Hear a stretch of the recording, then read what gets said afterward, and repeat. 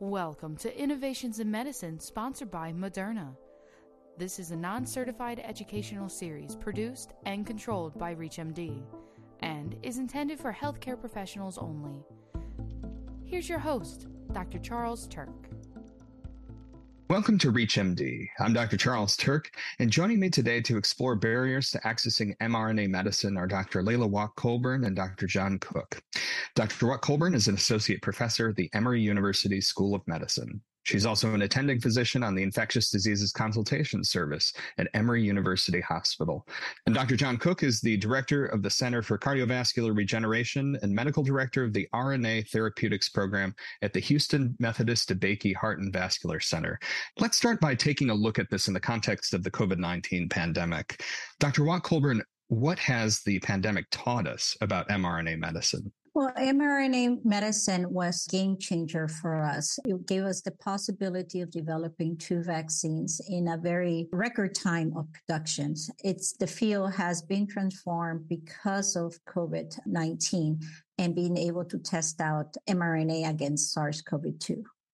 Now, Dr. Cooke, would you tell us about the disparities that have impacted the public's ability to access this medicine? That's a great question, Dr. Turck. Initially, accessibility to the RNA vaccines was a problem for everyone. Manufacturing was an issue. RNA vaccines had not been made at this scale ever.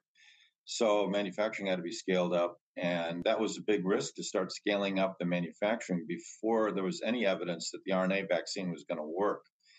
Operation Warp Speed assisted with that risk because the government shouldered some of that risk by providing funding for scaling up the manufacturing, also helped with logistical issues, mandated that contractors had to supply vaccine reagents that were necessary for going forward and to address the issue in a large scale. So once those manufacturing issues were resolved, vaccine accessibility in this country was less of a problem. 80% of our population has received at least one vaccination, and 70% are fully vaccinated. So in this country, vaccine or accessibility to RNA vaccines really is a matter of choice. And one interesting study that was published back in January from University of North Carolina researchers showed that major obstacle to vaccine administration was education.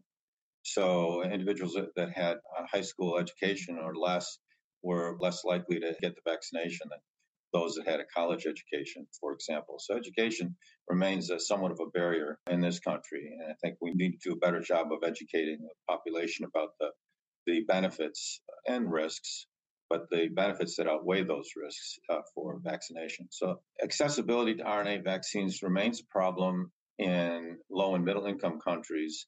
And that's also an issue that is going to have to be partially addressed by government industry collaboration. And the establishment of manufacturing facilities in those low and middle income countries is going to be necessary with some agreements between industry and collaboration governments to do that, specifically around intellectual property that allows that manufacturing to take place. And as a quick follow-up to that, Dr. Woc-Colburn, how have these disparities impacted the distribution and even the public's perception of mRNA medicine? Yes, it's an important question. One of the things is because mRNA vaccines are kind of new in the field, there was a lot of mistrust and misinformation throughout. One thing is knowing that a lot of folks thought that this was something that we just created over the pandemic, and that had not been trials for several decades. The other part was the misinformation carried by social media, especially about myths, going from, interfering with a G5 to having a magnet and they will show you putting a spoon around there in a TikTok, or, for example, saying that the government could track you because you had this new quote unquote chip in you because of this, or that it was altering your genetic material and that you were going to mutate and become like a zombie or something like that. So this information was something that was very hard and is still very hard to fight today. Secondly, the other part, especially in underrepresented minorities and people of color, BIPOCs is that there's been traditionally mistrust of science, and that has to do with clinical trials like the Tuskegee Helena Sachs cells and a lot of other things that have happened, and so that created a lot of mistrust in the African American as well as the Latino community about treatment. So that had a big impact in trying to vaccinate and have an acceptance of the vaccines throughout the different communities. For those just tuning in, you're listening to Innovations in Medicine on ReachMD. Dr. Charles Turck is speaking with Dr. Laila Woc-Colburn and Dr. John Cooke about what we've learned about mRNA medicine from the COVID-19 pandemic. Dr. Cooke, if we look at this outside the context of the pandemic, what are some obstacles we may encounter in the development and delivery of mRNA medicine? I think one of the major hurdles to messenger RNA medicines in general is delivery. At the moment, the RNA vaccines were delivered using lipid nanoparticles, and those work brilliantly for vaccinations. Not quite so well when systemically administered because the lipid nanoparticles tend to aggregate in the liver. If you're treating liver disease, that's fine. If you're trying to treat brain or heart or any other organ, the lipid nanoparticle distribution to the liver is a problem. That is being resolved. There's several companies that are making progress on this issue, either by targeting the lipid nanoparticles or developing lipid nanoparticles that are longer circulating, that aren't taken up as avidly by the liver. So that's a problem that I think will be resolved. Another issue with mRNA vaccines, mRNA medications in general, is that the RNA doesn't persist for very long. That's not a problem if you're delivering a vaccine. You only need the antigens to be generated for a few hours, days, perhaps. The problem becomes when you're trying to do replacement therapy, trying to replace an enzyme that's deficient, for example, because the RNA medication doesn't last quite as long. RNA has a short half-life. The protein that's generated may last longer for days, but then it's gone because the RNA is transient. There are more durable RNA molecules being generated. For example, circular RNA persists for days rather than hours. So that is very promising. And then self-amplifying RNA provides for more RNA molecules, which are generated within the cell by the self-amplifying RNA. So there's some solutions coming down the pipe for the durability of RNA and for the amount of RNA that has to be given to achieve the desired effect. If we focus on disparities for a moment, Dr. Woc-Colburn, how could we improve access to mRNA medicine? It's a great question, and it's a question that we've been actually asking ourselves in the last years.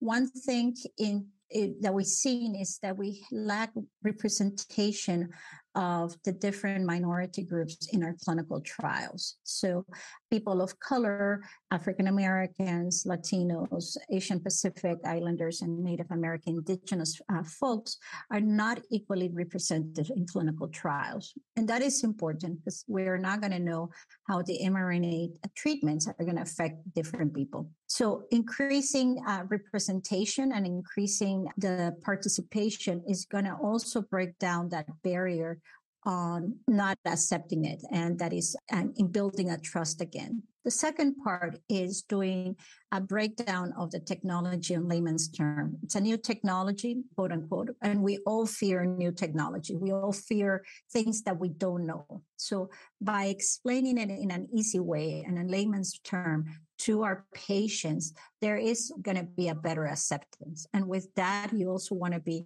cultural sensitive.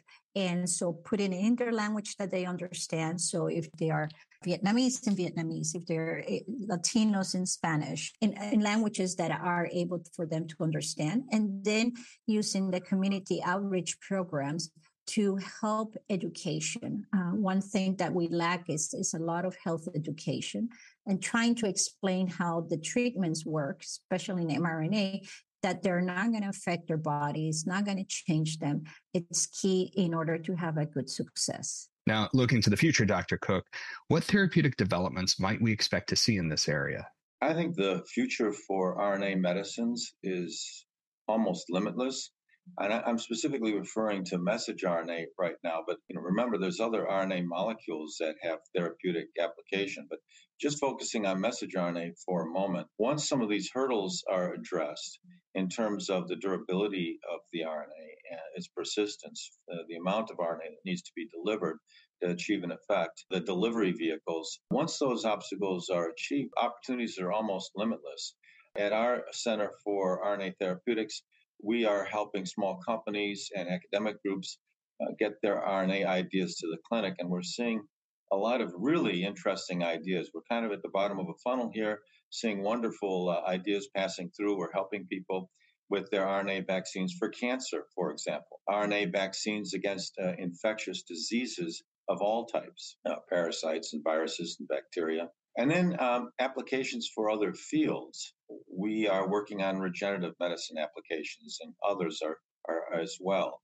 RNA molecules that enhance the proliferation of cells or the rejuvenation of cells, where we've seen molecules that replace a receptor that's deficient. One can also do gene editing with RNA molecules. Replacement of enzymatic deficiencies is something that's ongoing right now. Several companies developing RNA molecules against diseases of intermediate metabolism.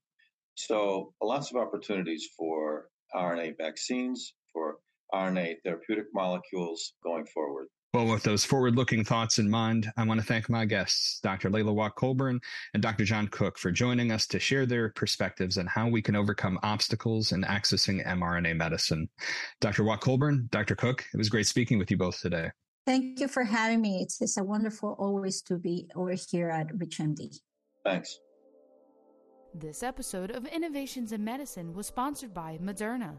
This is a non-certified educational series produced and controlled by ReachMD and is intended for healthcare professionals only. To access this and other episodes in this series, visit reachmd.com/innovationsinmedicine, where you can be part of the knowledge. Thanks for listening.